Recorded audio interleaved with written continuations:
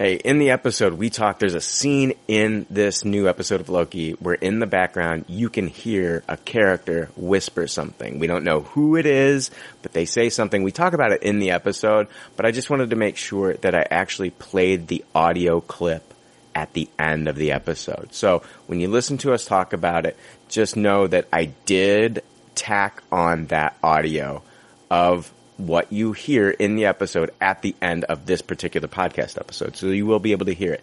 And I kind of cleaned it up a little bit. So, I kind of amplified it a little bit. That way you can hear it a little bit better. Trust me, it's still hard to hear, but, I did tack it on at the end of the episode. All right. Enjoy. This was something I could never have seen coming. It was really helpful to listen to Tom talking about the mischief, because she's another version of Loki. But it was important to make sure she was unique. Because she's Sylvie, she's not Loki. What exactly makes a Loki a Loki? Independence, authority, style. Awful friend. Loki comes face to face with Sylvie and wants to know more. A few questions. You're in my way.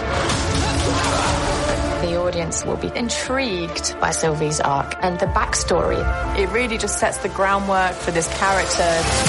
The universe wants to break free, so it manifests chaos, like me. Sylvie is going to leap into the MCU with extraordinary energy. People are going to love it. Expect the unexpected.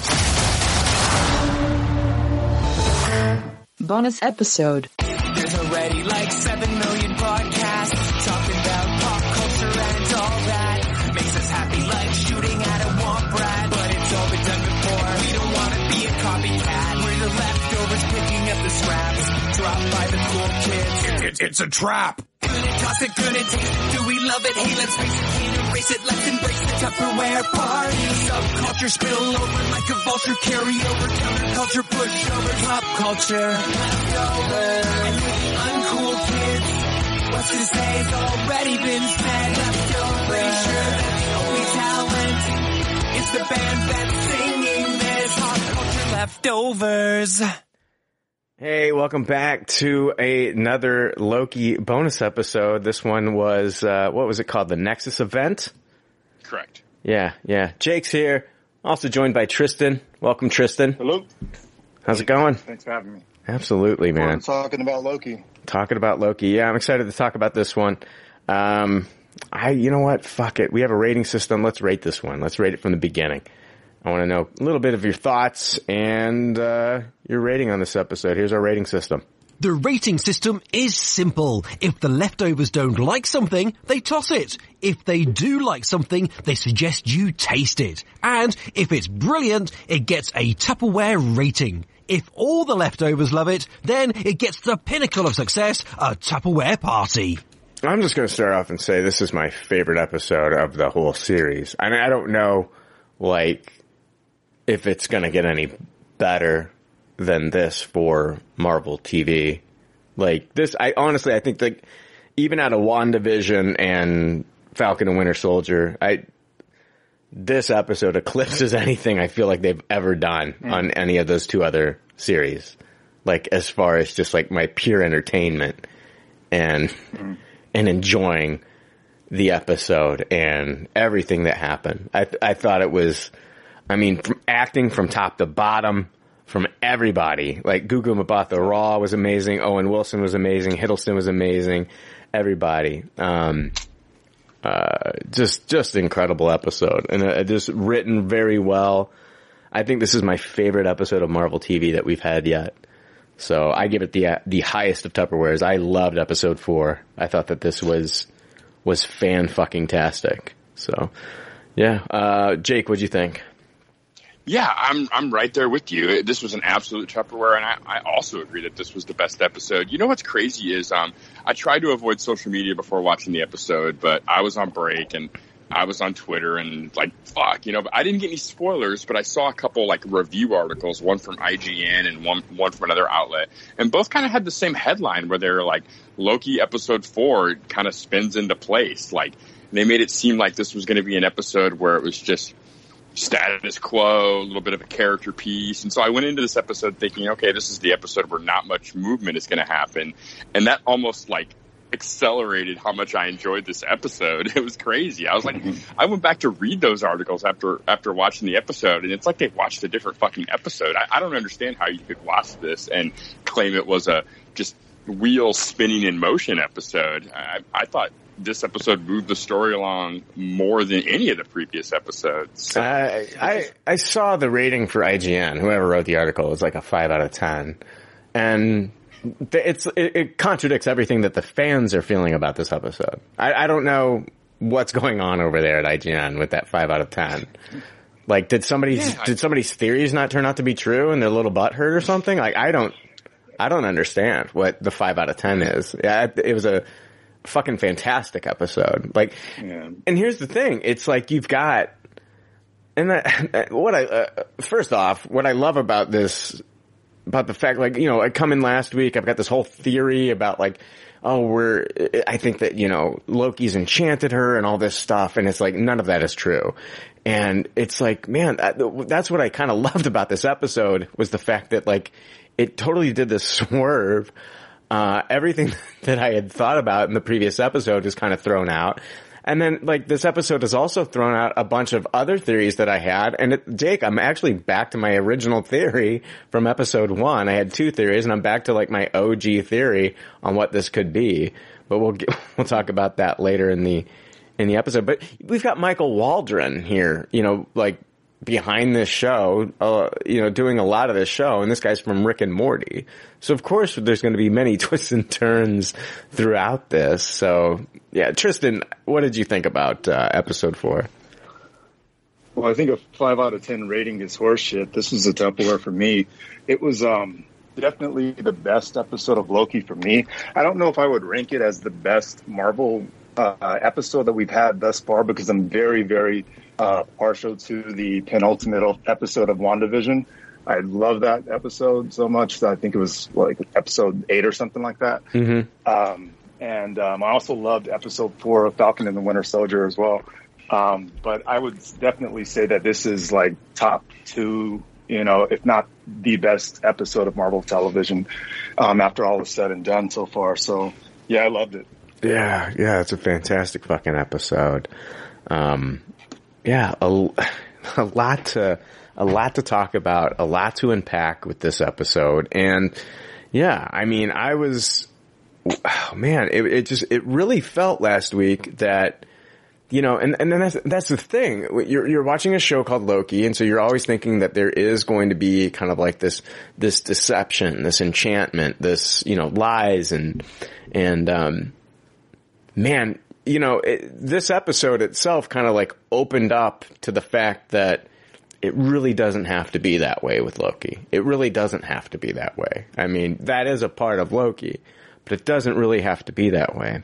And that's why I think a lot of different people were thinking like there's some enchanting going on in the last episode, and like, you know, one of these Lokis is going to pull the rug out from the other one, and just, you know, we got Loki deceiving her, and, you know, and then, you know, giving her to the TVA. None of that happened.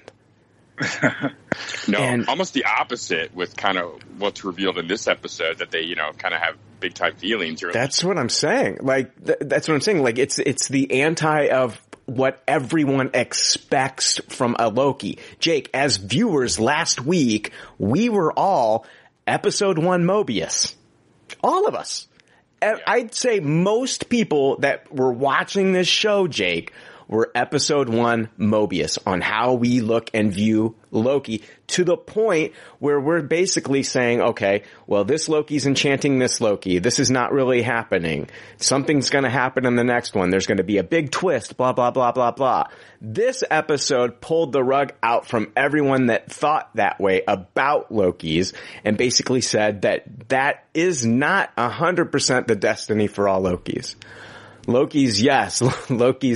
Lokis, they all do lie. They all do this. They all do that. They've all backstabbed. But that doesn't have to be your destiny as a Loki. I mean, that doesn't have to be everything. And so do you think the possibility of Loki still not showing us all of his cards is not something that's going to happen?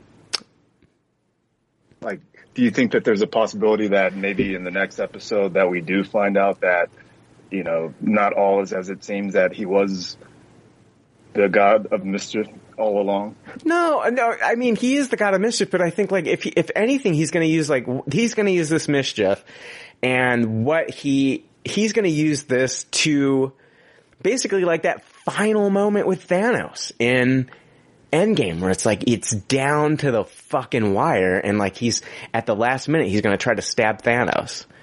He died, but he did the right thing, man. He was fucking doing the right thing. I think, like, this Loki, you know, we're looking at, like, 2012 Loki, and that was 2018 Loki in Endgame. We're looking at 2012 Loki basically going on this kind of, like, character journey and self-discovery that it took that other Loki 6 years to go down. And I think that... Yeah, he got the crash course. Yeah, crash course. And I think that this Loki, honestly, like, if he is going to be doing anything deceptive from this point on, it's going to be to whoever's behind the TVA. And I think that he's built up kind of like... not to go like Fast and Furious, but he kind of built a family here, I think. I feel like that. I feel like he cares for Mobius, man. He was crying after we saw what happened to Mobius in this episode. He was also crying about, you know, Sylvie, worried about Sylvie. Yeah. I really don't think that... I think that there has been some big time change for the character here. So that's my definitely feelings. A lot of concern. I mean, Hiddleston, you could see it in his face, the concern and love that he had for Mobius and Sylvie whenever they're in peril. Even just little subtleties like during the fight towards the end, you can see him like looking over to see if she's okay. Mm-hmm. Things like that. Yeah, that walk, like after Mobius is pruned, that walk through the hallways, you just see he's sulking, his shoulders are slouched, he just looks defeated.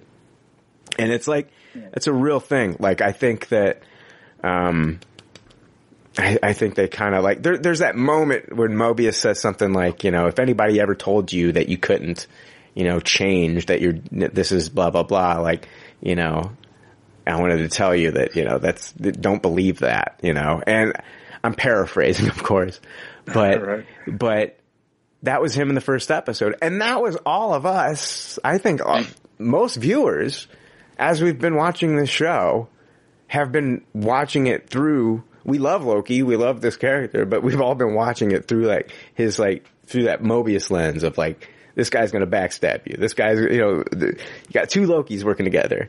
Are they working against each other? Is one enchanting the other?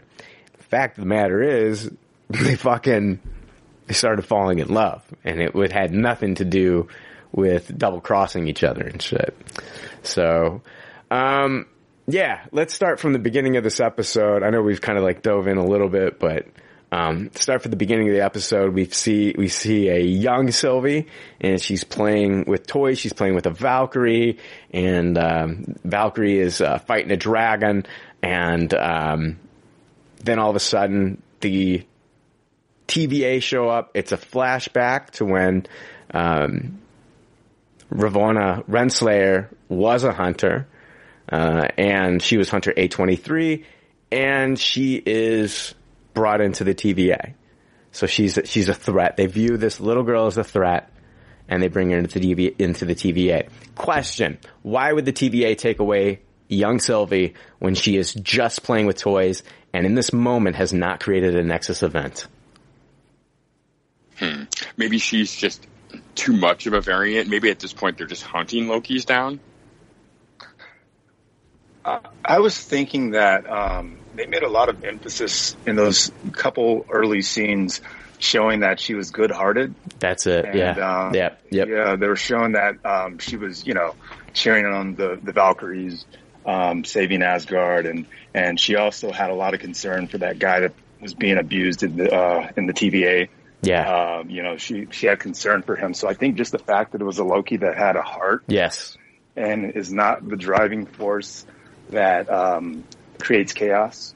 That's 100%. Yeah. I agree with you 100%. And it goes, I mean, you've got her playing with the toys, and she's playing with them as if she's the hero. She's not playing like a villainous character. She lets the hero win, and I think this kind of like goes against everything that the other Lokis do.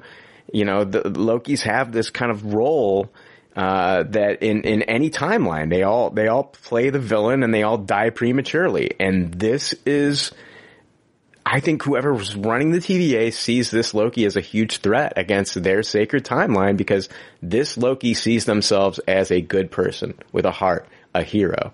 Cue Bonnie Tyler. I'm saying, like, I really feel like that's what the big threat to the TVA was here. She didn't create a Nexus event in this. I just think that they have their eye on Lokis, and all Lokis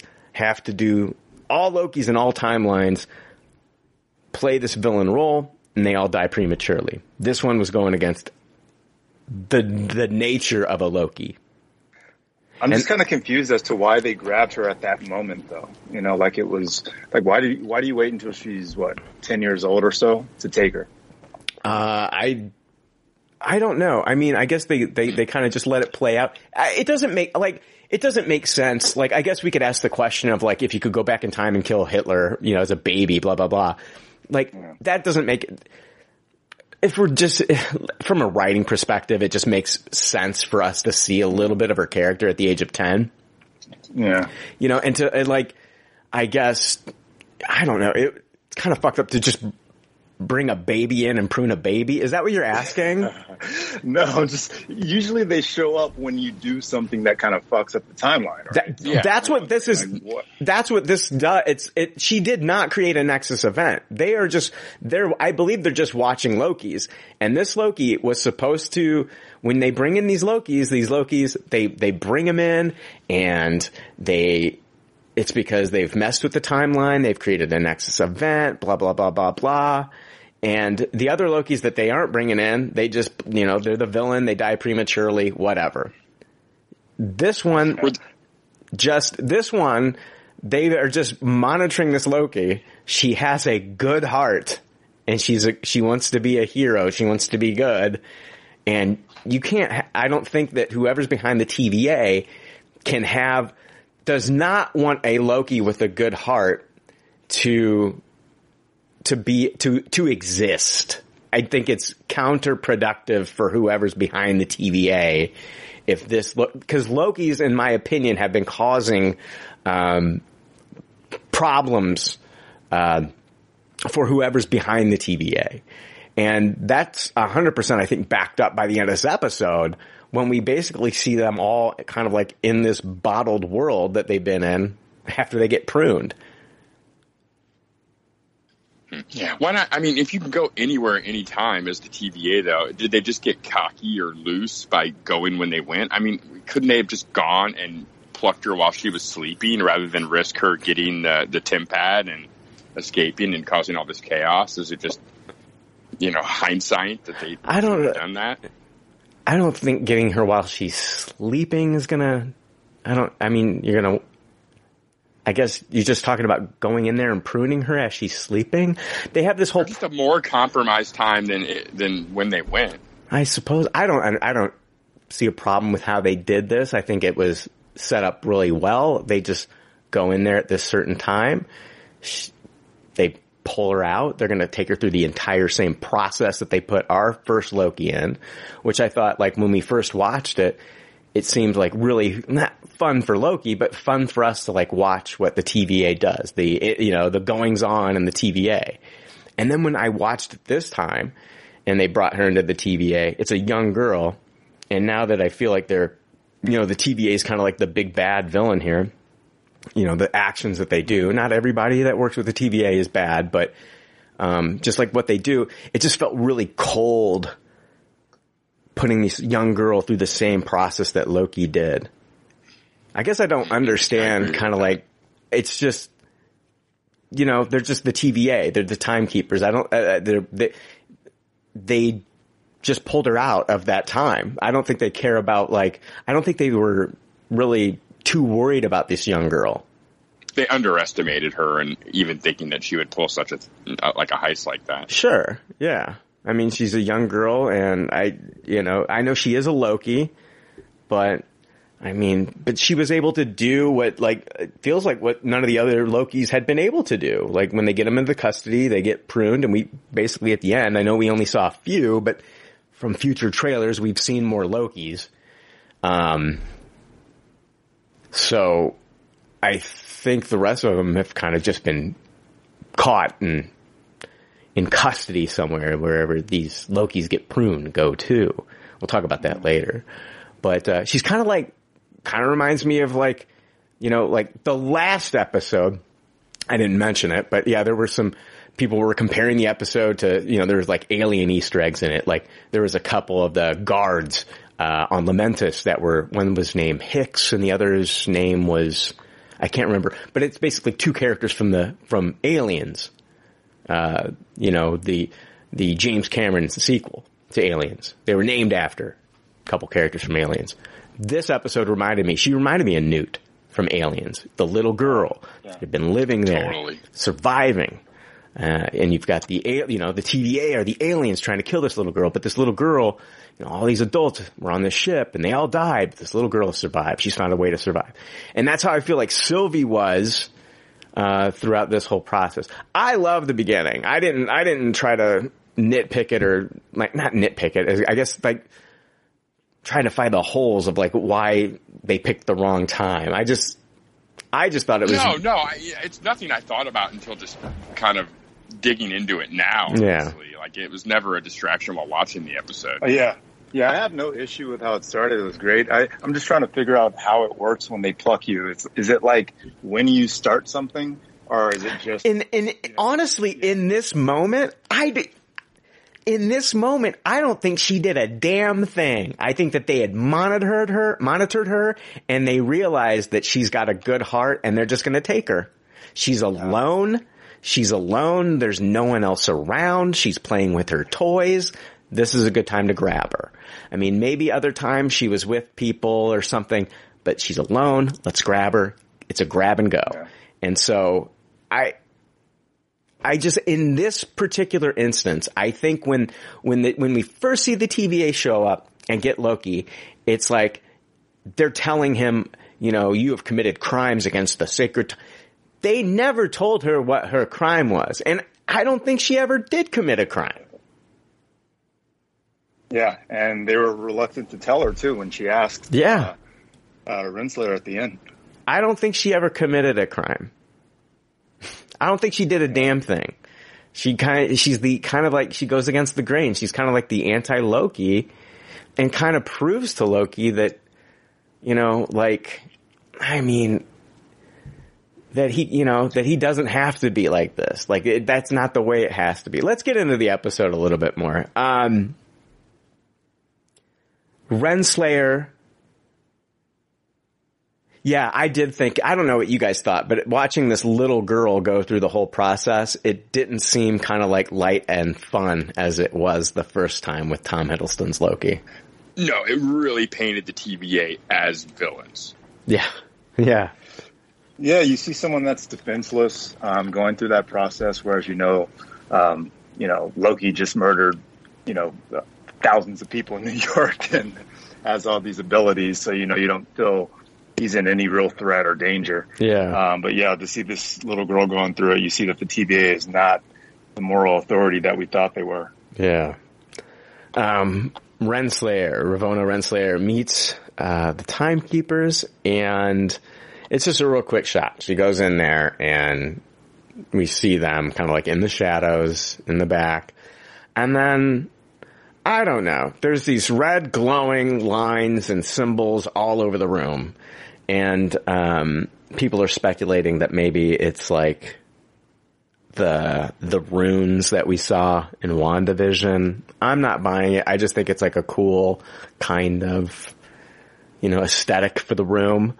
And I understand, like, those runes allow it so that, like, only the magic user that created the runes can use the magic. But I just think it looks cool here. I don't think these are WandaVision runes. So. Well, they do have to have some sort of explanation as to why the magical characters can't use their their powers. So sure. And I think, like, going back to, like, the first episode, I was kind of like, I had two theories. I had, okay, we're either in the quantum realm with Kang, or it's old Loki. And old Loki has figured out a way to, you know, take care of people's magic powers and in this, wherever he has these people. I'm back on the Kang train right now, and this could be the quantum realm. And one of the reasons that I thought, like, you know, of course, we've got Ravonna Renslayer, who, like, in the comics, she's the love interest of Kang. So I kind of figured, like, you know, in the first episode when we talked about this, I was like, if Renslayer's involved, Kang might not be too far behind. It just makes sense if you're using that character. Why use that character? And, like, we know that when the snap happened and half of humanity was taken, half of the universe was taken, Scott Lang was unharmed. Scott Lang was in the quantum realm. And so it doesn't 100% prove that it was because of the quantum realm that he wasn't taken, but on the flip side, it doesn't disprove it. So you can go with that theory that in the quantum realms, the stones have no power. So all those stones in the fucking drawer have no power in there in the quantum realm. Yeah, makes sense. Yeah, all the signs are leading to Kang, and, you know, but you can't help but think about WandaVision and all the different hints and things they drop towards Mephisto just to kind of lead us astray. I know. So I wonder if a lot of the, you know, the blatant ties to Kang is just trying to throw us off the track, and we won't actually see him until Ant-Man.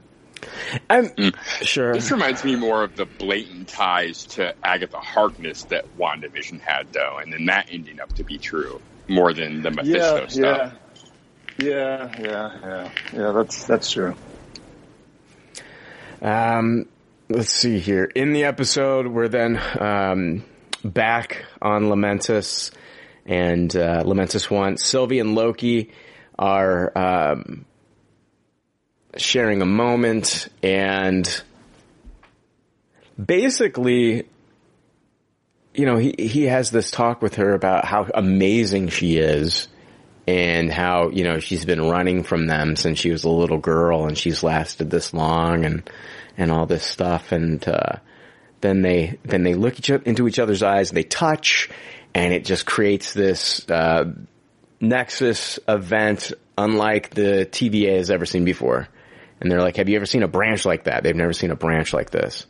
I also want to point out, before I forget, that later in the episode, Mobius is talking to Loki after it's all kind of like revealed that, you know, the TVA's bullshit and plucked him out of his time after he's figured everything out. He looks at Loki and he tells him that we need to get you two back together, because what you two shared, if we could recreate that Nexus event, it could take down the TVA. Did you catch that? Yeah, it's crazy that I mean, and their love is what saved their lives. I mean, had they not had that romantic connection, they wouldn't even have alerted the TVA and been saved in the first place. But yeah, it seems like there's some kind of power between the bond that those two share that could overthrow the TVA by the end of the day. Yeah, he specifically said, like, something about, like, the two of you need to get back together, because that Nexus event you created could take down the entire TVA. I'm like, okay. So are we certain that the love was the Nexus event? Their love? 100%. I'm 100% convinced. I'm 100% convinced. And so the thing that I'm confused about is, weren't they just about to die? So how would that change anything if they did fall in love right before the planet blew up? It created that, because that. It's like, it's not trying to explain. I don't think it's trying to explain this science. Like, everybody's like dying for the science behind this. Like, how does that do? It's fucking love. And everybody's trying to put this science behind it. And it's like, Everybody turned into fucking Spock after this 4th episode of fucking Loki, and they need logic. You can't, that's not how we were told it works. That's not how Nexus, this is an apocalyptic event, and you can't do that. Can't we just believe that some fucking magic happened between these two? They fell in love, and they fucking created a Nexus event? It's not supposed to happen. Two Lokis are not supposed to meet. They're not supposed to fall in love, and it happens and creates a Nexus event. Now everybody fucking turns into Bill Nye the Science Guy, and they want fucking answers, and I'm telling you, it's fucking love. Why can't I just give you the fucking Dr. Ruth answer? It's fucking love. They want to fuck each other. They made a rule in episode 2 saying, fuck the rules. That in an apocalypse that it doesn't matter. They've been lying to us this entire time, Tristan. The fucking TVA are a bunch of liars. And I don't think that they ever expected two Lokis to fall in love on Lamentus 1. And it happened, and it created a Nexus event. And I don't need fucking Bill Nye the Science Guy to explain to me why. This doesn't negate the episode 2 stuff at all, in my opinion, either. It's just that you can't, like, crushing butterflies before an apocalypse isn't going to make a meaningful enough change. But two Lokis falling in love, which has never been on any timeline, is a very unique change that wasn't branched or mapped out before it happened. Yeah, so well said. Whether or not that thing changes any time has nothing to do with nothing. It's the fact that it's a possibility that no one ever predicted would happen is what makes it a Nexus event. Not that it's some time-altering, time-shifting thing. So I think both things are still true. I agree with that, man. I agree with that 100%. Yeah, like you know, Loki, when he went to Pompeii and he started setting the goats free and he said, "We're from the future."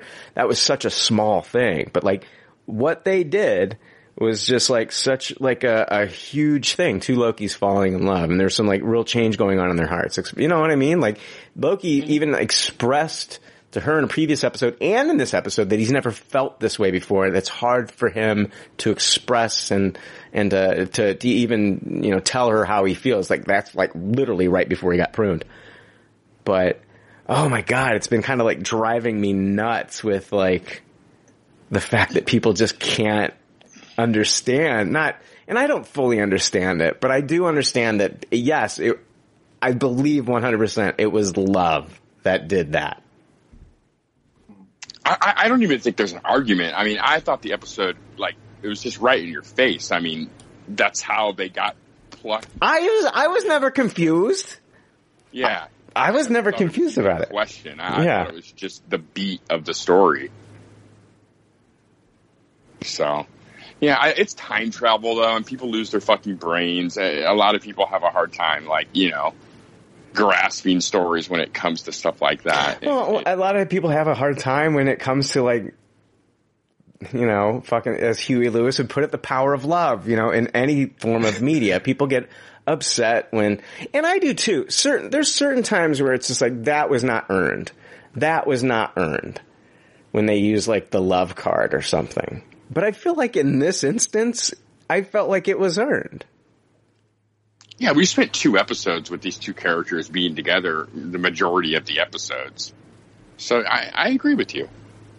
I think it was earned. And I think you're going to It's like he's a real narcissist, too. Like, that's something we know about the character. And who more is he going to fall in love with than a female version of himself? Well, sure. So it kind of works both ways. Yeah. And a narcissism. So... they're brought in to the TVA, so they get the time doors and they go through and they're brought into the TVA.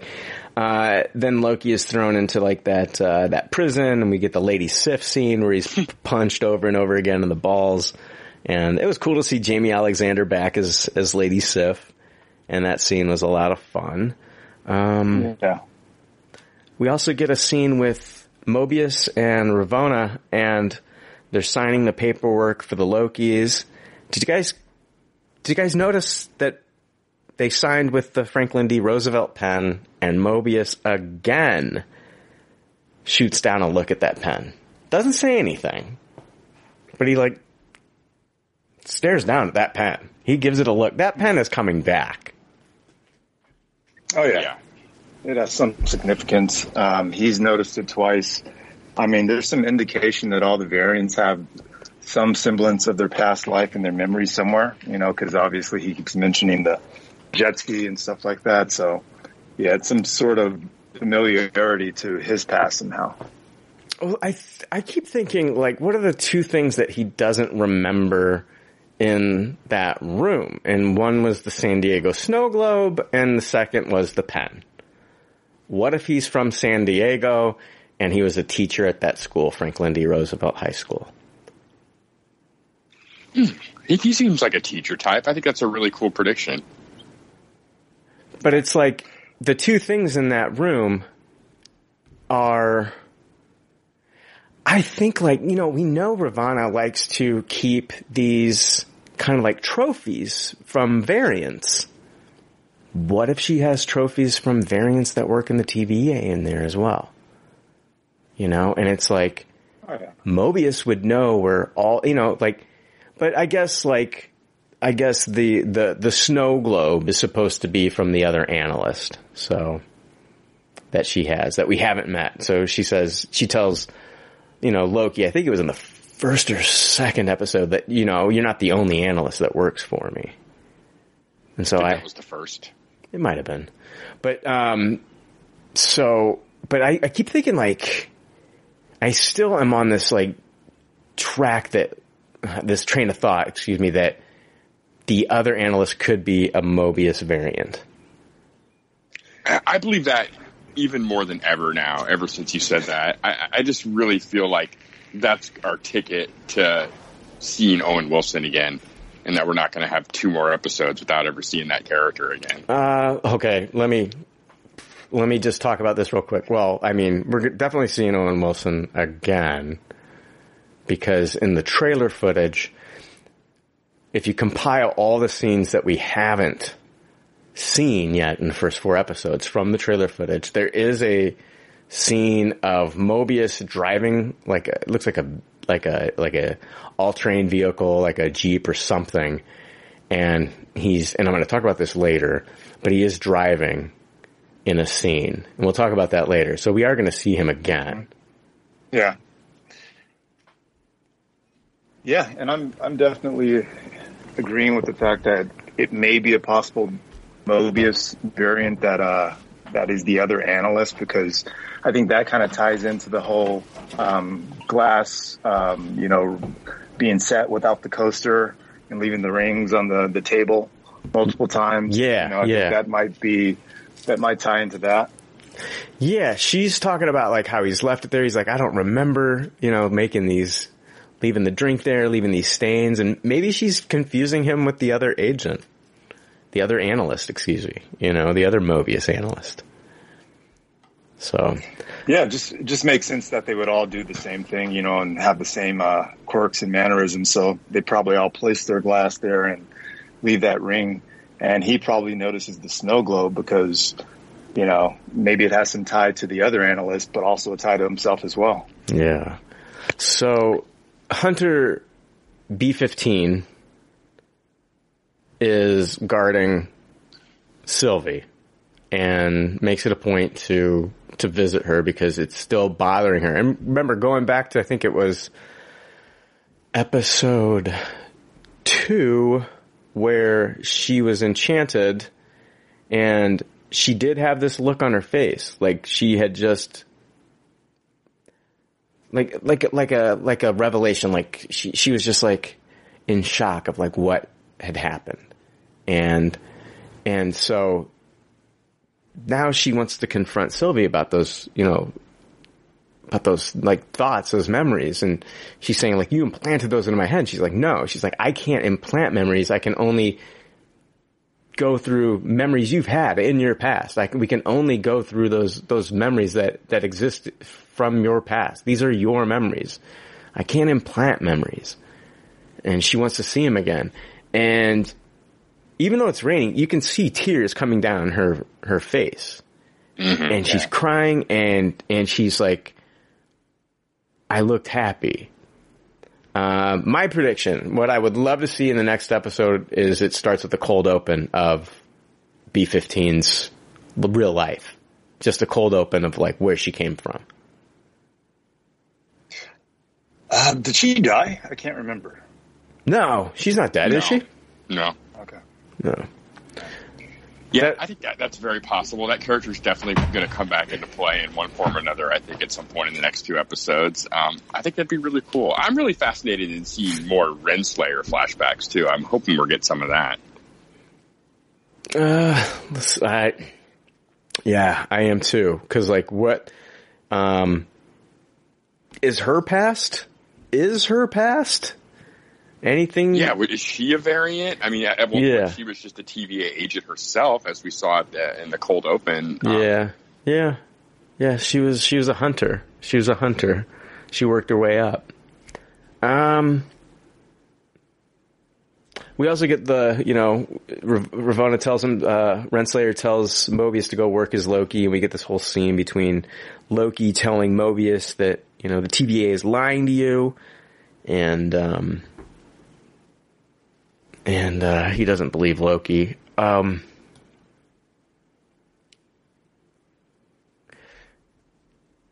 Mobius knows something's up, and it's like, I think it was starting to get into his head, even when he sent Loki away. I feel like Loki was still kind of, this was different. Even though he knows Loki lies and he tries to trick people, I think that he's still such a company man, though, that he wants to, like, shut it out. But I think I think it was kind of digging at him, man. I really do. And the fact that Renslayer keeps lying about C20 and saying that, she died, she'd lost her mind, they had to prune her. And, I don't know. I love the scene where he got the TemPad and he found everything out. And I love how the digitized, like, Game Boy kind of look on the graphics when he's watching the playback. I thought that was super cool. Yeah. And the look that Renslayer gives to the camera. Yeah. She catches it like, oh shit. Did you notice, like, the wood grain on if you're looking at, like, the actual pad of her TemPad, it had, like, the 70s, like, wood grain that you would see, like, on the old TVs or on the, you know what I mean? Oh, yeah, totally. Like on the old VCRs as well. I love the 70s kind of, like, aesthetic. 70s aesthetic with all this, like, futuristic tech. I absolutely loved it. But poor Mobius, I mean, this was his life's work, so it took a big leap of courage for him, even with the facts presented to him, to go ahead and do what he did and find out what was really going on. Well, and I thought it was a really cool turn for the character. It was cool, and I think, like, dude, I honestly feel like there's kind of like this, kind of like flirtation between him and Renslayer in past scenes, and, like, that just kind of, like, went away. I did see, like, when she said prune him, there was kind of, like, this look of, like, sadness from her, it felt like. But then on the flip side, it's like when I saw her deny Sylvia, like, why when they're in the elevator and she's like, why did you guys pull me out? Like, what did I do wrong? And she wouldn't tell her. She had, like, this grin on her face. She's like, I don't remember. And she said it with, like, this smirk on her face. So it's like, I don't know what... She's heartless and ruthless, man. Is she just heartless and ruthless? Like, so there was no remorse for, like, what she did with Mobius. Is that what you're saying? Because, like, I'm trying to figure that out, man. I think there was remorse for what she did with Mobius. We're missing, like, one piece, like, of what she has to gain from being involved in all of this piece. Like, obviously, something's potentially been promised to her. She has some kind of justification and an ends to a means for why she's doing this, but I agree with Brian. I think there was a small level of flirtation between her and Mobius. I mean, she seems legit disappointed that he's ready to bolt and not hang out more in the office. Like, there's even a line where she's like, what, you're not going to stay for another drink? Yeah. She definitely enjoys his company and his companionship. I don't know if it's due to loneliness or some actual small romantic connection between these two characters. Well, I definitely felt like he had romantic kind of, like, feelings towards her, and I don't know if she, like, let on as much that she was as interested in him, but she could be. I don't know, because, like, but he always had like this jealousy when it came to like the other analyst. And like, that's why even in this episode, he's like, oh, okay, finally you admit it. I am your favorite analyst, you know, and it was kind of exciting it's kind of an exciting moment for him too. It's like the first time where he's going to be able to meet the timekeepers. Like he was going to be there when both of these Lokis get pruned, which is like super fucking barbaric. It's kind of like, when you think about it, it's kind of like, you know, when they would watch people getting, you know, put to death, like the death penalty and stuff, you know, like, oh, we're going to, you know, watch them with the electric chair, or like the lethal injection. So yeah, you get to watch your Loki get pruned, which I don't know how excited I could be about it, about that, you know, cause like they firmly believe that once you're pruned, you're dead. Like you're done. That's the end of existence for you. And that's clearly not what happens. So we'll talk about that. Yeah, we can talk about that later. But I was going to say, you know, as far as Renslayer is concerned, I think she definitely has a connection with Mobius, but maybe the fact that there are multiple Mobiuses makes that one dispensable. You know, he's no longer in line, so get rid of this one. There's other ones, you know. That you can, if there are multiple Mobiuses, Mobies, they call them. Let's jump to Mobius gets pruned.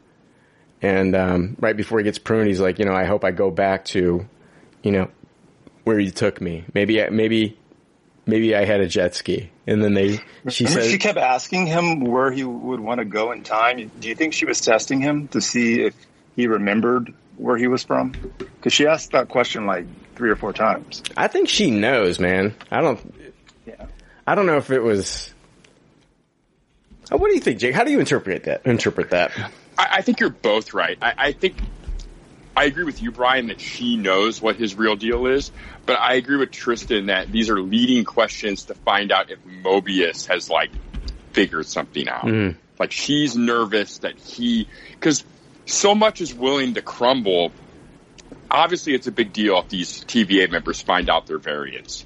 And I think that's where her line of questioning comes from. She's nervous that memories are coming back potentially and that she could be overthrown once they find out they've all been kind of kidnapped and brainwashed.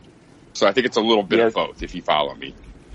Yeah, it seems like that's the line of questioning that you give to determine whether or not they're compromised. You know, is there a place and time that you would want to go? And if they mention anything that's about their past, you know that they know about it. Exactly. But I agree that she knows, like she knows the answers and what his past life was like. Especially if the snow globe is, you know, like from his past. Like if he's from San Diego, if that is like a trophy of one of her variants, and actually a variant that she has as an analyst, then she 100% knows if that's the case, you know? Having him sign with a pen. Imagine that. Having him sign these documents for the TVA with the same pen from the same high school he possibly taught at. How fucked up is that? It's like an extra fuck you. Yeah, that's some cold-blooded shit, man. Yeah, that's fucked up. I've been dying to talk about this. This is Loki and Sylvie when they meet the timekeepers.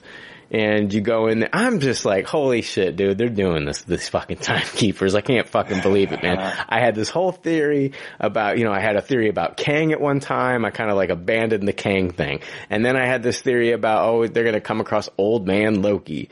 And it's going to be Richard E. Grant, and he's going to be the one behind the TVA. And then we see these fucking timekeepers, and I'm like, holy shit, I can't believe they're actually doing this. And then we get this whole kind of like, Hunter B-15 shows up, unlocks they can't use the rewind. The time twister. She unlocks their neck braces, that neck technology they have. So now they can't use the time twisters anymore to rewind them and control them. And so now they're fighting with these TVA guards. They're fighting with Renslayer, B-15's fighting. And I wonder if there's a Hunter called B-52, Jake. He's the rock lobster. Yeah. So, so then now they're all fighting, and it reminded me of The Last Jedi in the Snoke room where Totally Rey and Kylo are both fighting against the Red Guards, and it felt a lot like that. And then we get towards the end here of this fight, and Sylvie throws her dagger. It cuts off the head of the center timekeeper and reveals that they're fucking androids. Again, that also is kind of like Aliens too. There's fucking androids and aliens. A lot of aliens. And it's even more kind of like Wizard of Oz. We've talked about Wizard of Oz before. You know, it's like, this is like the great and powerful Oz. And of course there's a man behind the curtain here. Because we think we're looking at these actual timekeepers, and it's all smoke and mirrors bullshit. And so, yeah. I also wanted to point out, and I had you guys listen to it. Did you guys hear it? Mm-hmm. It's very spaced out, too. I actually had to listen to it a couple times to finally catch it. But once I caught it, it was unmistakable. It's like, C. Well, hold on. Let me explain what it is, Jake. Let me explain what it is. When Sylvie cuts off the head of the timekeeper, the center timekeeper, that's at around the 40-minute, 20-second mark. That's, if you want to listen to this, start there. And then about 5 seconds later, at the 40-minute, 25-second mark, if you have headphones in, or if you're watching or if you're watching it on a TV, you have to listen very carefully. But you hear in the background, you hear the words very softly, "See you soon." And so spaced out just like you did. Yes. Yeah. So somebody is definitely watching them, playing with them, and yeah, Tristan, did you hear it? I could hear it. Yeah. It took me a couple times too, like Jake, but like about 5 seconds after that mark, you hear it spaced out. I think it's when he's helping up Sylvie from the ground or something like that. Yeah. Mm-hmm. Yeah. There's no way for me to make out the voice, like who it is. Jake, it could be Kang. That could be Jonathan Majors Kang, for all we know. Yeah, it's very whispery. I don't think there's no way whatsoever to make out who's possibly talking. Right. Yeah. Yeah. But somebody definitely said, "See you soon." It's 100% in there. It's crazy. You think we'll know the answer to that by the end of this series? Yeah. Like who's behind the TVA? I just hope it's not. Yeah, I just hope it's not a post-credit scene at the end of the last episode. You have to think that we're going to find out who's behind the TVA by the end of this series, right? So is the voice saying "see you soon"? You think is definitely the person that was controlling the timekeepers? Yes, I don't think it's. Well, I mean, it may have come out of one of the. Yeah, I don't think that. Why would the android timekeepers say "see you soon"? They've just that's not what I'm saying. Okay, I don't. The other alternate I thought was this could potentially be one of the other alternate Lokis, kind of foreshadowing that they're going to see, Loki soon. Oh, I never thought that. I thought it was definitely who's ever in charge of the TVA. Oh, for sure. That's where I lean towards, but that was just like another possibility I thought of. Okay. Yeah, I never thought it was going to be another Loki. I just thought like whoever, unless it's still a Loki in charge of the TVA, and the only way that could ever be at this point is if it's a Loki that actually looks like Tom Hiddleston that's just older. And I don't know. I just wanted to see Richard E. Grant as old Loki, and we're still getting that. But anyway, yeah, in some form.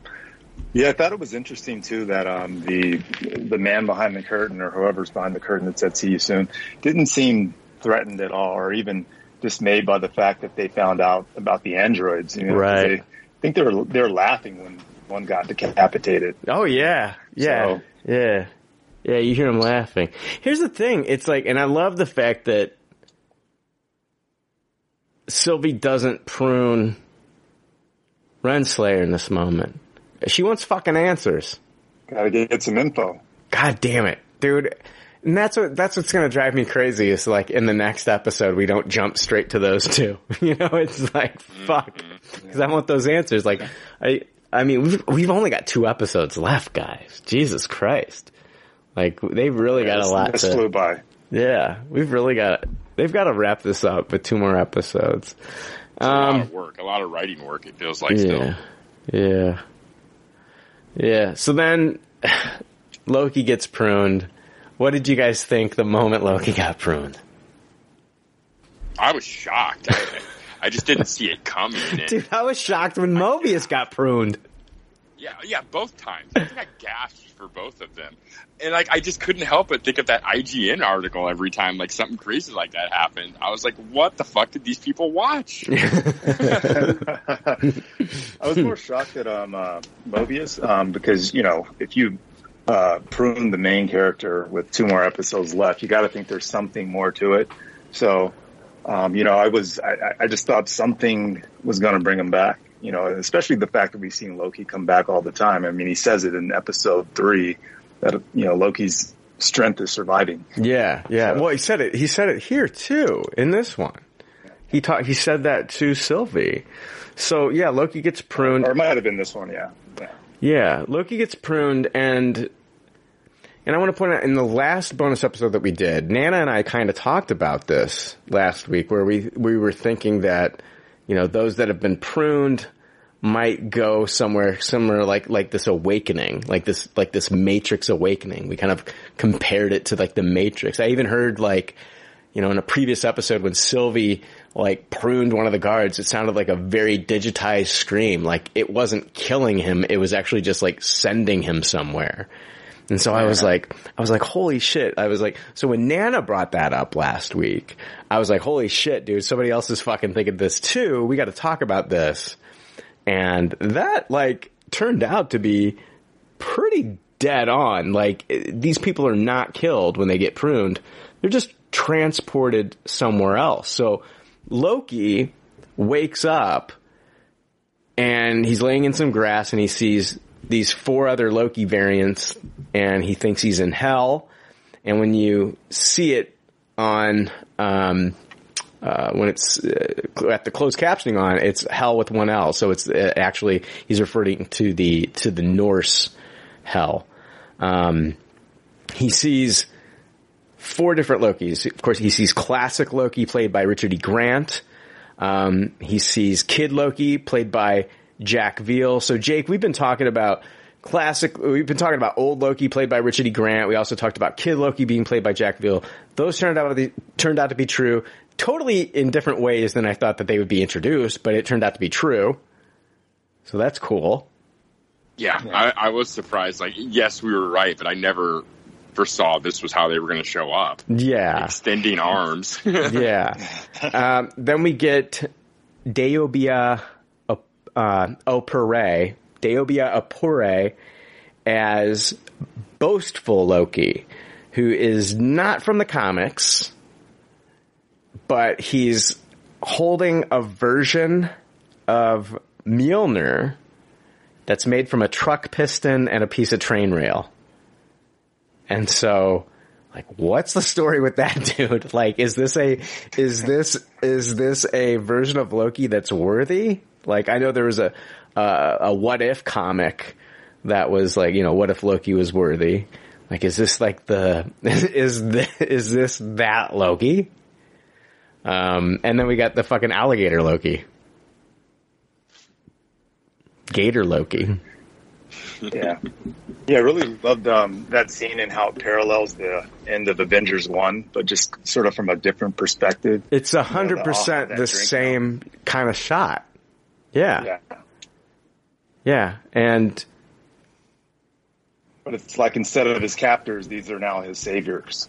Yes. But is it setting up the same thing? Hold on, I'll explain that here in a moment. We see that they're in a decimated New York, because behind them, to the right, on if you're looking at it on the screen, to the right of the screen, we see Stark Tower. Yeah. But it's not the Stark Tower from Avengers 2012. If you look at it, it looks like kind of like the more recent Avengers Tower, because it has the Quinjet landing pad on it. So this is at least Avengers Age of Ultron Stark Tower from 2015, but it's also not Stark Tower from Spider-Man Far From Home, which took place in 2024. They added an atrium to that one, and this one doesn't have the atrium. So this is before 2024, but after 2012. So it's kind of like it's like in that 2015, maybe to 2018 or something area. So I've seen a few people predicting that where they're at is an alternate timeline where Loki has won the New York Chitauri battle. I don't like that at all. Yeah. But yeah. Okay. It had something to do with Avengers 1. I mean, just given the time frame and the fact that New York is decimated, whether it be like that nuclear weapon that was released, that Iron Man tossed out into the wormhole. Yeah. It might have something to do with that. Yeah. Possibly.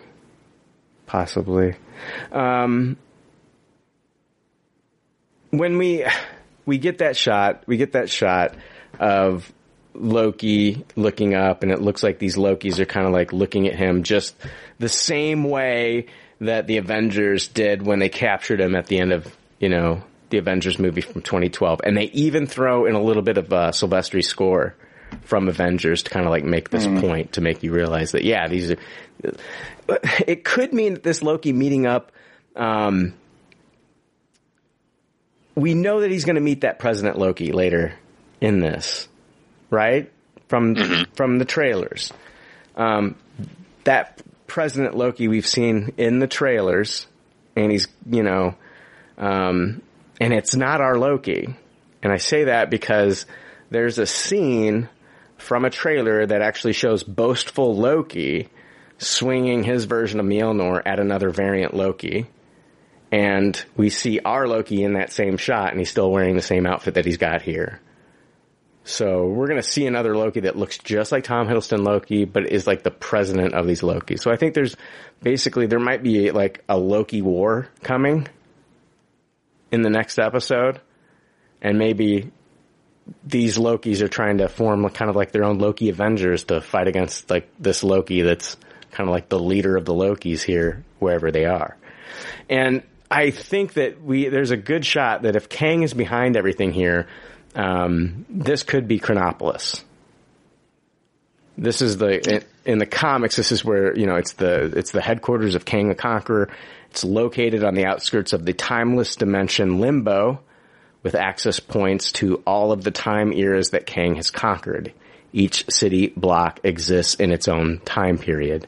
So basically, in the comics, Kang collects trophies of different histories he's conquered and puts them in Chronopolis. And I also think that Mobius is in Chronopolis as well. I talked earlier about the scene of him driving a vehicle that we haven't seen.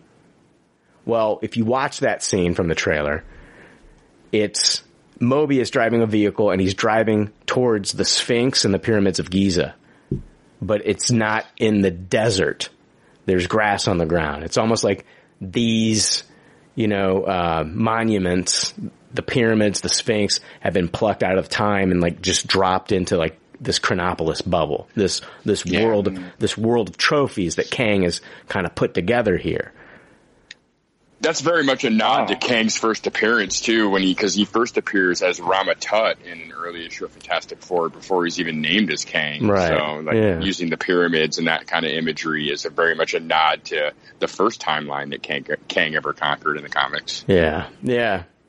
I don't know. Maybe Mobius is trying to to find Loki. Maybe Mobius is driving around trying to get out of there to make his way to Loki, or I don't know, trying to find help to get out of there.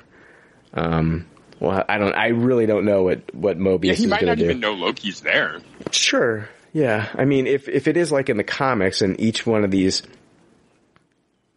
if it is Chronopolis and each one of these parts of Chronopolis is like blocked off and exists in its own time period, he might not know that Loki's even there.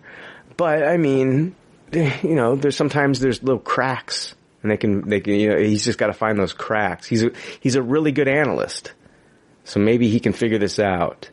Why are these Lokis there? Why are these pruned Lokis sent there? In the episode, Loki is talking to Sylvie, and he says, you know, he's talking about Lokis, and he says, yes, you know, Lokis lose, sometimes painfully, but we don't die. We survive. So that's one of the things that Lokis are super resourceful. Even if they die, they come back, like they can respawn. You know, that's how Kid Loki came to be. And they come back. And so maybe, like, in order to just kind of like get these Lokis out of the fucking timeline and to have them stop creating these Nexus events and fucking with whoever is running the sacred timeline, maybe they're just like, okay, I can't fucking kill them. I've tried to kill them before. All they fucking do is respawn. They find ways of coming back. Fucking Thanos killed this one. And even Thanos, in that moment when Thanos fucking crushed his neck, said no resurrections this time. Well, what happens? This fucking Loki comes back again. So what is this? So the leader of the TVA, who's fucking, these Lokis have been causing all these problems for him, was just like, fuck it, I can't kill them. They respawn, they come back, they always find a way to fucking come back. I'm just gonna I'll lock them up in this prison. They won't die here. They're here. They can't respawn. They're just stuck here. So I'm just gonna keep them here as trophies. Yeah, I like that. They can't affect time. They can't fuck up my plan while they're in here. Yeah. Well, also, yeah. Richard E. Grant makes the statement that you're not going to die unless you come with us. So, I mean, maybe it's just a way to throw them in there so that they kill each other. You know, maybe there's just no way for them to survive, you know, just being a planet full of Lokis, you know, because they're not going to be able to coexist. Yeah, I feel like that president scene, though, kind of like leads me to believe that there is like one kind of like Loki that's in charge of everything. And I also want to throw out that one of the scenes that we saw in the trailers that we haven't seen in the show yet is a King Loki sitting behind like an amazing throne. Yeah. I want to know what that's all about. And I want to know what that is all about. But I think like I think there is kind of like a Loki that's in charge here. Maybe these, you know, 4 Lokis that he's greeted with are kind of like this ragtag group that are like, well, fuck that other Loki, and like, you're the one that can help us like overthrow this Loki. And there might be like a Loki civil war that happens, Tristan. Well, you know, this also could tie into what we were talking about earlier. Maybe these are the ones with the good hearts, the variants with the good hearts. Yeah. And, you know, they're somehow banding together. Yeah. You got boastful Loki, classic Loki, alligator Loki. The goodest of hearts. The goodest of hearts, dude. I want to fucking hug that little alligator. With his little horns. I fucking love this episode, and it threw a monkey wrench into like all my fucking theories, but I fucking loved it, dude. It was so much fun. That's what you wanted to do, man. Yeah. You wanted to throw you for a loop. Yeah, it's fun to be right, but it's also fun to be just excited and not know what the fuck's gonna happen. I know. I hope it sticks the fucking landing, because dude, this was my favorite episode of any Marvel show that's come out, and that includes WandaVision and Falcon and Winter Soldier. Like, it's my favorite fucking episode that they've done for these Marvel shows. I absolutely loved it. How does it rank for you as a series? Oh, well, I can't really do that yet until we get the next 2. Yeah, the ending's important. One thing I notice in these Marvel shows is that they really kick it into gear right in the middle, like, that episode 4. That's right when things kind of start taking off. Yeah, I think it was Tom Hiddleston was saying, like, episode 4 and 5 are just going to be like, amazing. Like, you think you haven't seen anything yet. Wait until you get to episodes 4 and 5. So I can't wait for fucking the next episode. I just hope it sticks the landing, man. Yeah, same here. I mean, it's promising given the fact that the guy who penned the script, got thrown onto Doctor Strange, so he must have done something good that, that Marvel is very happy with. Yeah. What do you think? Somebody's behind the TVA, and I mean, I'd be, I love Renslayer. I think Gugu Mbatha-Raw is fantastic in this. I would be upset if it was just like, it was just like her in charge of this thing all along. I don't think that's the case. I want there to be somebody that we haven't seen yet, whether it be like like another version of Loki, or whether it be, what if it's like another version of Mobius? Oh, that would be wild. That'd be cool, though. Yeah. Or, like, what if it's, what if it is Kang?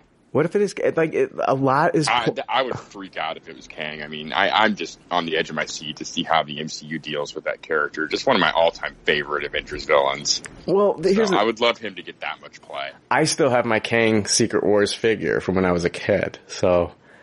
I mean, I've always loved, like, the Kang and the time travel and all the different versions of Kang. And Jake, there was a Tony Stark version of Kang, and he's like, isn't he like, Nathan? The leader of the Young Avengers, right? Yes.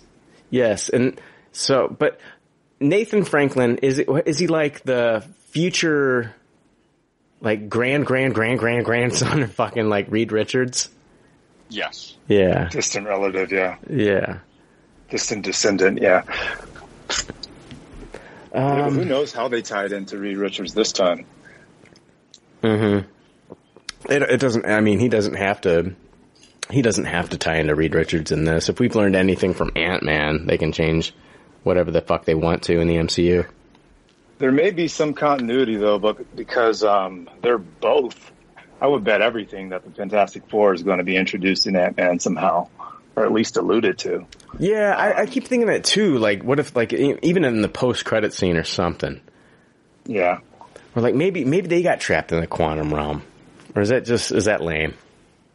No, I think that's a real possibility, because I can see them possibly playing out the whole 60s vibe thing, where they're just kind of stuck in time and coming out of it. Mm-hmm. It's like sort of like a people out of time type thing. Yeah. I think it's kind of lame. We've just been there, done that. I would feel like they would give us something new. Sure. Yeah. A question. Do you guys remember back in D23 when they first started talking about Loki? Or it might have been Comic-Con or something, and they showed the scene in 1975 with Jaws, and Loki was standing in front of a theater that was playing Jaws. I do kind of like remember that. I wonder if that's like a deleted scene or if they just went a different direction. It's not something that could just be coming in the next 2 episodes? I just don't know how it would fit in, but maybe it's possible. I mean, it's very possible. It looks like, because I'm looking at the image right now, it's not the Loki that's of the TVA. He's like dressed a little differently. Yeah. I'm going to try to look it up here real quick. Yeah, if you just Google Loki Jaws. Yeah, I did. Yeah, Disney Plus logo reveals 1975 Jaws setting. Yeah, I do remember this image. Even the Loki title, like the title card looks different. Yeah, it was before they revised it. Yeah. Yeah, they might have totally abandoned that, man. I don't see how that fits in at all. Yeah. Damn, I was really hoping to see that too, Tristan.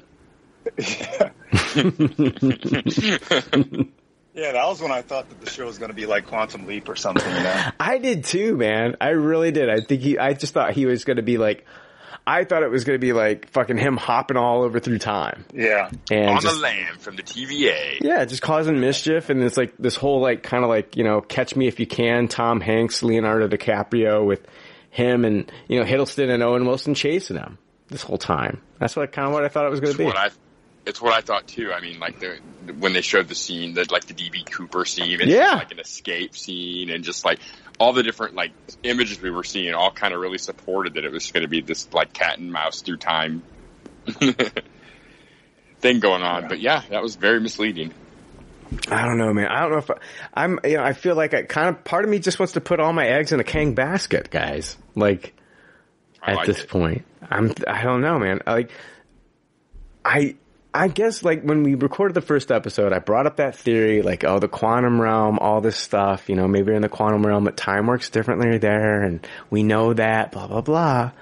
But I had just come off of WandaVision and Mephisto, you know, a couple months before that, and I was like, no, I'm not going down this Kang train.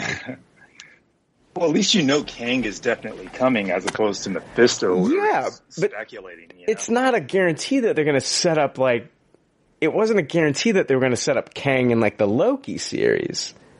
No, definitely. So I was like, let's play it safe, man. It's got to be a Loki. The show's called Loki, so like of course the person behind the TVA is going to be the Loki that finally got to rule.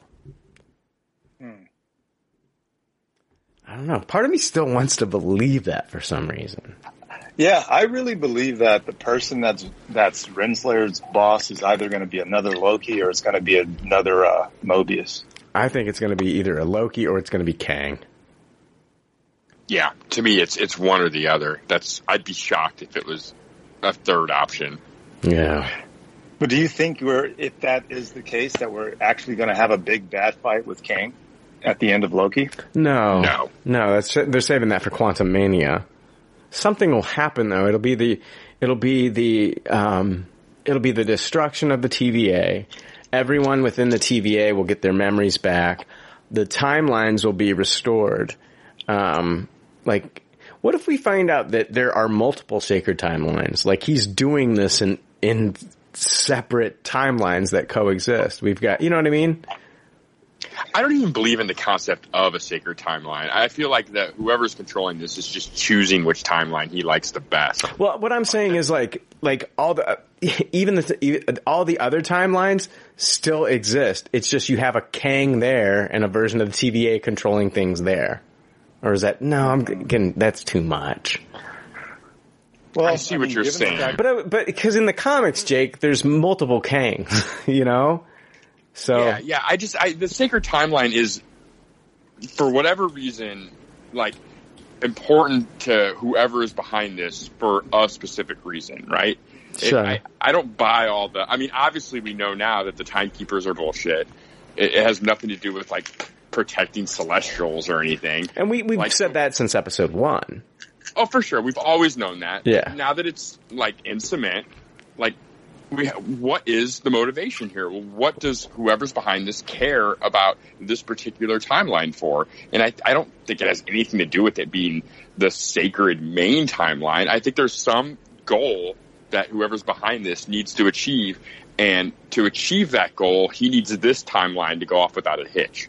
And therefore, it's become the sacred timeline. And anything that could come in and disrupt that timeline and disrupt whatever his end goal is needs to be pruned. Yeah, I think at the end of this though, it's like, you know, Kevin Feige talked about how this is going to have like the biggest impact out of all the shows that have come out so far. I keep thinking to myself like this has to be the show that opens up like the multiverse.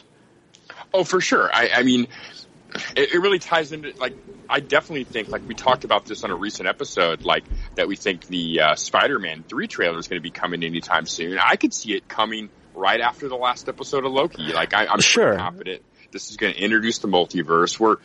This episode made us. It depends. It really depends on like what. I think it'll come after an episode where that is established. So like if that is established after this next episode, we could get Jake, we could get the Spider-Man No Way Home trailer accompanying us in the theater when we watch Black Widow. Could happen. Yeah, That would be insane. I could see it because this episode was enough. This episode showed us multiple versions of Loki from alternate timelines, all sharing a scene together. Like, I think the door is open now for we can get that trailer at any moment. Yeah, like, okay, here's another question I had. This has been bothering me. After episode, was it episode, it was episode 2, we've got Sylvie, who drops all the different reset charges throughout different, times in history and different planets all over the universe. And, like, the TVA's freaking out. And I thought that was going to, like, send everything into, like, the red line to where, like, they couldn't, like, they couldn't. Yeah, it's like they've never brought that up ever again. Well, that's my main question is, hold on. My main question here is, like, is that coming back? Like, or was it just, like, this big, I understand why she did it. She wanted to clear out the TVA and cause panic in the TVA. That way she would have easier access to get to the timekeepers, to take the timekeepers out. But I also felt like on the flip side, like, she'd created all these Nexus events and they never really came, like, I thought they played it up as, like, this big thing. And, like, they never came back and even gave us, like, a throwaway line of, like, oh, okay, all the, Hunters and Minutemen went out there and cleaned up these, these created Nexus events from those reset charges being sent all over. Like, nothing. Like, it was, like, never addressed again. They just kind of cheated and moved on to an episode that didn't have anything to do with the Minutemen or the, Right. There was no question, or answered as far as whether it was resolved or not, right? And the only way that we know it was resolved is that no one cares about it in episode 4. They're relaxing and having drinks, so it must have been taken care of somehow.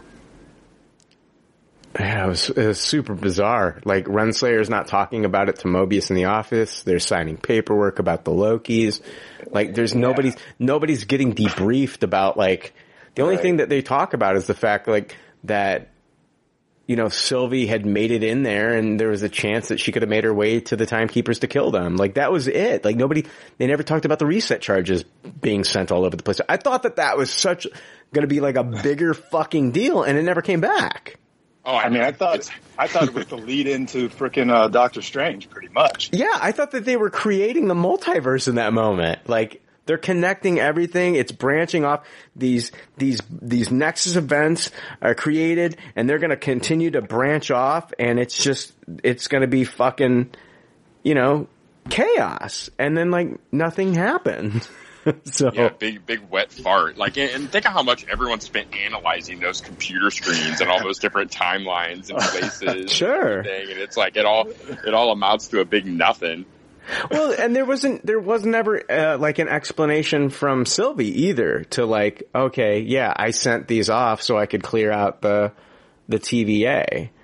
I guess it wasn't as big. Like, everybody's fucking freaking out. I guess it was contained. I guess they just sent Minutemen out there and they also had their own reset charges and reset that event from that time, and it was all cleaned up and taken care of. And we're good to go.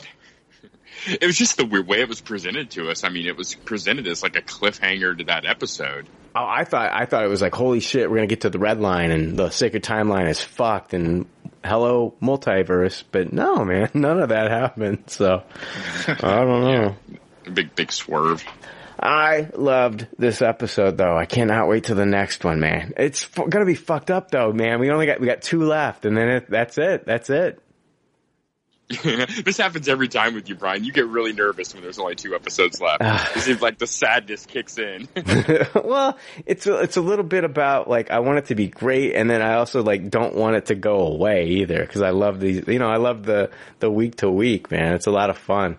And, these are great shows, man. I've had the same attachment to the other shows, It's like something about the week to week format that gives you this sort of attachment to the characters that the movies don't. Well, it's like, when are we going to get to see Zemo again? I love spending time with Baron Zemo. Like, when are we going to get to see Zemo again? Like, when, Cap 4. Yeah, I'm hoping. I'm really hoping that we get to see more Daniel Bruhl as Zemo in Cap 4. Oh my god! I love that Disney Plus has brought back the week-to-week format on TV, and these shows are just perfect for it. And oh man, I can't imagine. It's hard enough trying to dodge what happened in 45 minutes of TV every fucking Wednesday, let alone dodge what happened in a season finale for fucking 3 or 4 days. Yeah, damn. It's a marketing dream, to have this, because there's just thousands of hours of marketing, explain videos and stuff between week to week, and people just basically sell the show themselves, I don't know how I don't know how Feige does this shit. This will never be done again. I don't think this can ever be. This is like a once every fucking 50 years something like this can happen. This is when all is said and done, he may be the most successful person to ever enter Hollywood. Yeah, especially as a producer. I imagine him as like Doc Brown in Back to the Future 2 with his chalkboard. Just tying all this together. Right. Oh, boy. God, I don't know. Yeah, I would love to look at... They have a method that everyone's trying to mimic and failing miserably. They're trying, and they are failing miserably. Universal tried it with their Dark Universe. With they started off with Tom Cruise in The Mummy, and they were going to have this whole Dark Universe. And then, but they tried to even start before that. It was the Luke Evans Dracula Untold or whatever. Dracula Untold. That was supposed to be the first movie. It was the Luke Evans, Dracula Untold was supposed to be the first movie that they were doing that with. And then it didn't work out. So they're like, oh, okay, that's not part of the Dark Universe. So the Dark Universe starts with this Tom Cruise Mummy movie, and it starts with our first good movie, our first well-received movie. Well, he's kind of doing that too. Or it just starts with Tom Cruise, because it's like, that's Tom Cruise, and they knew it. And when you watch that movie at the beginning, it's got the Universal, fanfare and the logo and everything, but there's also it says Dark Universe on it. That was like, they were going to have a whole thing. Kind of like when you watch a Marvel movie, you see like you see the comic books and like flipping through the pages, and then it turned into like, you started to see the characters and like the moments they've had in these movies, but like, they're all like, have their own color, it's like, you see like the Hulk in green and Iron Man in red, and then you start, you know what I mean? You start seeing all these different, and it, creates the Marvel Studios logo. They were doing this with the Dark Universe. They were like, oh, we're going to have our whole this whole intro with the Dark Universe, and it lasted one movie and ended and died there. So, they also had that big group photo too that led to nothing. Yeah. I think the closest thing to like a shared successful universe right now that I can think of, and I'm sure that maybe other people can think of something, but is Fast and Furious. And that's but it's not anything as expansive as what Marvel's done. And we're literally only talking about one spin-off movie so far. That's it. And we can also kind of say The Conjuring too, but it's not like a $1 billion franchise though. That's true. Yeah, The Conjuring but they've made their money, man. But that's a good one. That's a good one as well. I think it's really cool that it's Marvel that succeeded, because the comics were so perfect at that when we were like kids and growing up and stuff. Like, just got all these different issues every month, but everything's still connecting to everything else. Mm-hmm. And you actually hit on something interesting, Jake, because I think that was the appeal that non-comic book readers didn't understand. Like, we weren't just reading just random garbage. It was all connected to a bigger world, and they're seeing that now.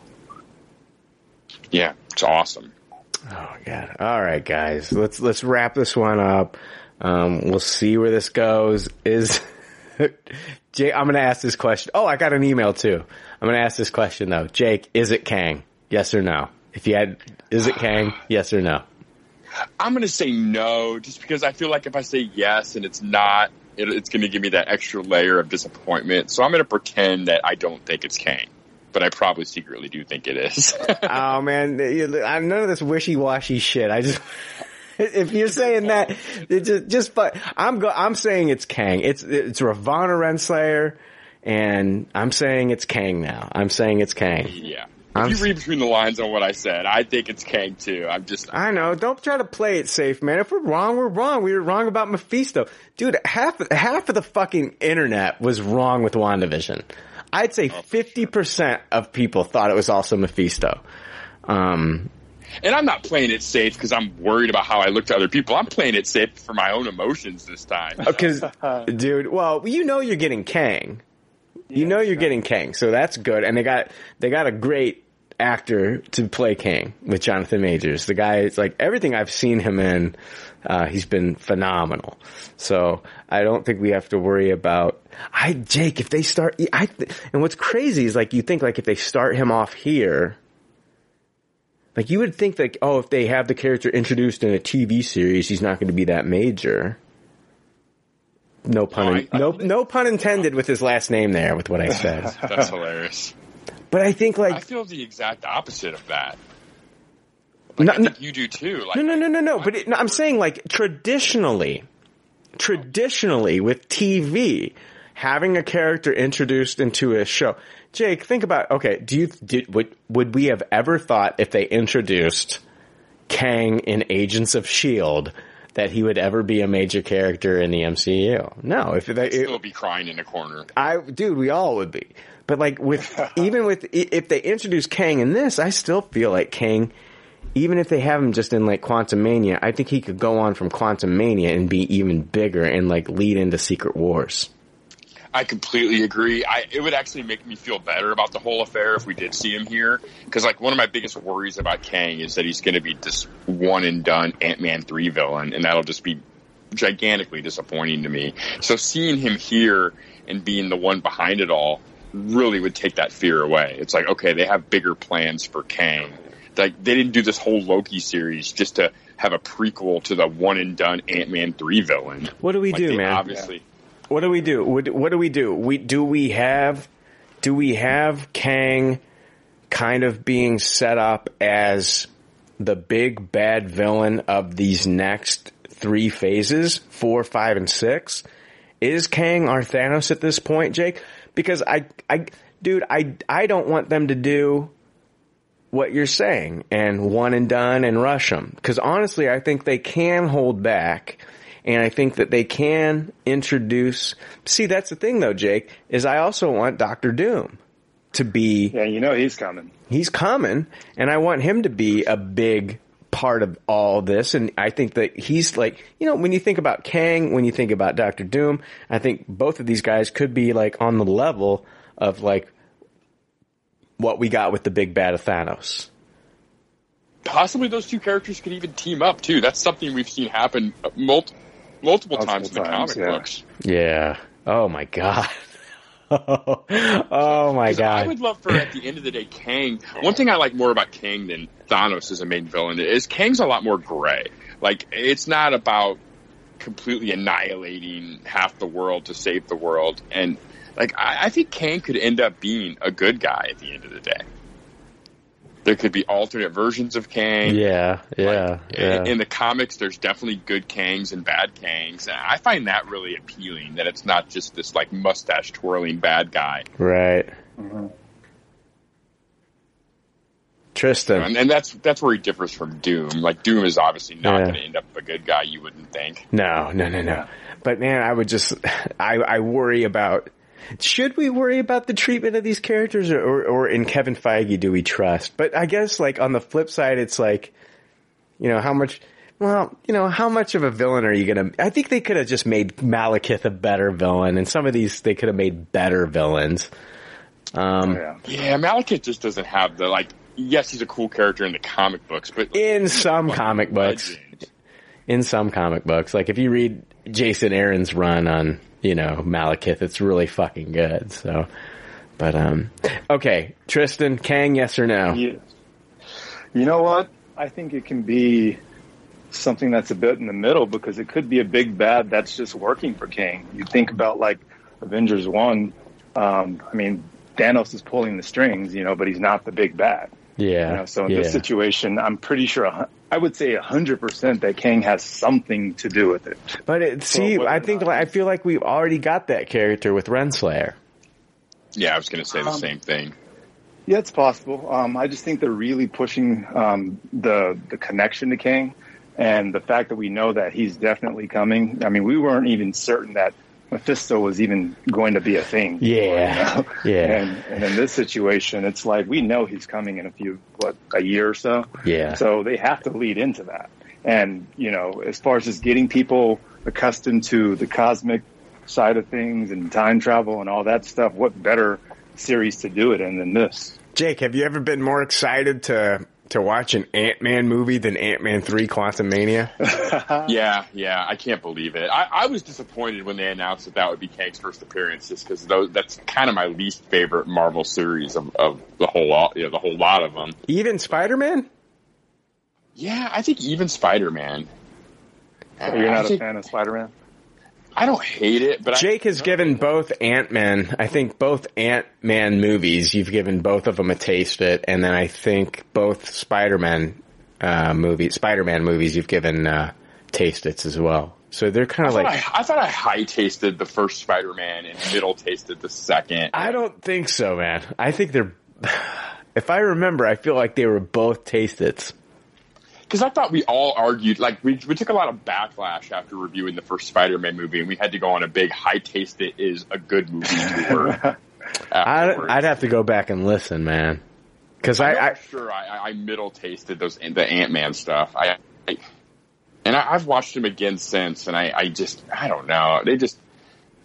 It's like the least Paul Rudd movies, and then it's just the lore isn't all that exciting, and the stuff they've done with the character in all the other movies besides his own has been more interesting than there. But maybe that'll be what the difference between Quantumania and the first two movies are, because it seems like it's going to be way more directly tied to just the whole picture.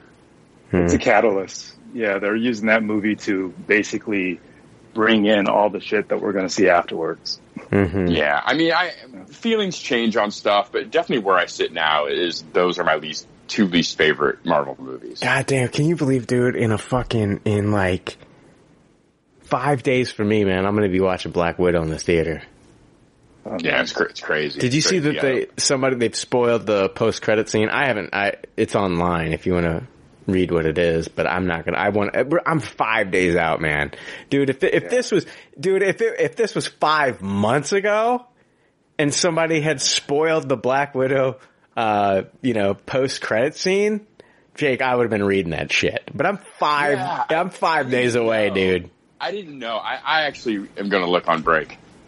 You go ahead, man. You go ahead. Dude, I'm 5 days out, man. I'm 5 days. I can wait 5 fucking days to see this shit for the first time. But if I get it. If it was 5 months ago, I want to know. But I'm so close. Everyone knows what I can't wait for is an entire credits roll to watch another scene. So I'd rather just find out what happens now. Yeah. Jake just wants to leave the theater when the credits Correct.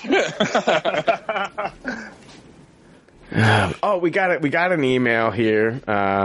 It's from Jerry in Niceville, and he says, would you date a variant of yourself? Tristan, would you date a variant of yourself? You know what's crazy is that I tell people this all the time is I would never fucking date myself. And I just wouldn't. No, I couldn't stand myself. Why? I want to know why. What is it? What is it about you that you would not want to spend time with yourself or date yourself? I don't know. I just feel I can be an ass sometimes. That's hilarious. If I'm being honest. Jake, would you date a variant of yourself? 0% chance. I can't even imagine. We would annoy the shit out of each other.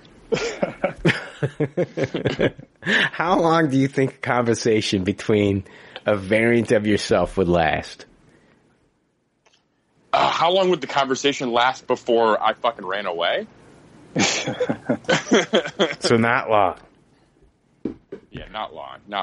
I guess the only nice thing is if we went to see a movie, we'd both want to leave at the same time. Oh man, part of me wants to say yes, because like it would be like the one person that would like understand me, you know, like, so it's like, yeah, after sex, we could just literally go to bed. It could be depressing though. That's the way I like. It could be like, oh great, I can see why no one would want to fucking put up with my shit. I can't even put up with my own shit. Oh my God, you would, yeah, dude, that's true. It would be even more self-loathing. Yeah, like, oh my God, I would be afraid of. This is what fucking people get from me. Oh my God, what the fuck? I am a nightmare of a human being. Yeah, fuck that shit. If I ever encounter a variant of myself, I'll probably just murder it, Jake. Yeah. I would love to play a few games of Magic with it, but after that, I never want to see it again. These Magic jokes. Okay. It wasn't even a joke. I know. That's what's even weirder. It has to be funny to be a joke. No, it's just like it just. You just go. You go straight to Magic, Jake. Well, yeah, I want. Who's more? I want to play myself. Which version's going to win, man? I don't understand this at all. That line of thinking, I don't get. You and Joe Stark and a few other people are just like, yeah, man. I would love to play a hand of Magic against myself. Jake, you can try to explain it to me. I will never understand. Oh, no, shutting up, sir. It's fine.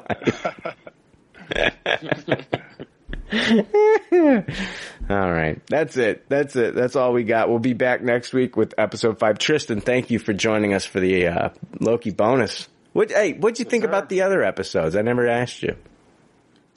I've been enjoying the show. I have to say this is the best one for me. I think last week for me personally was a step down. Yeah. But this one brought it way the fuck back up. I agree. I 100% agree with that. I feel like last week I gave it a high taste, and it after this episode last week still sticks at a high taste. It's still good. It's still a really good episode. Great episode of TV, but man, this one was like fucking perfection. So, all right, guys, we'll be back next week with episode 5. See ya. Latest. See ya.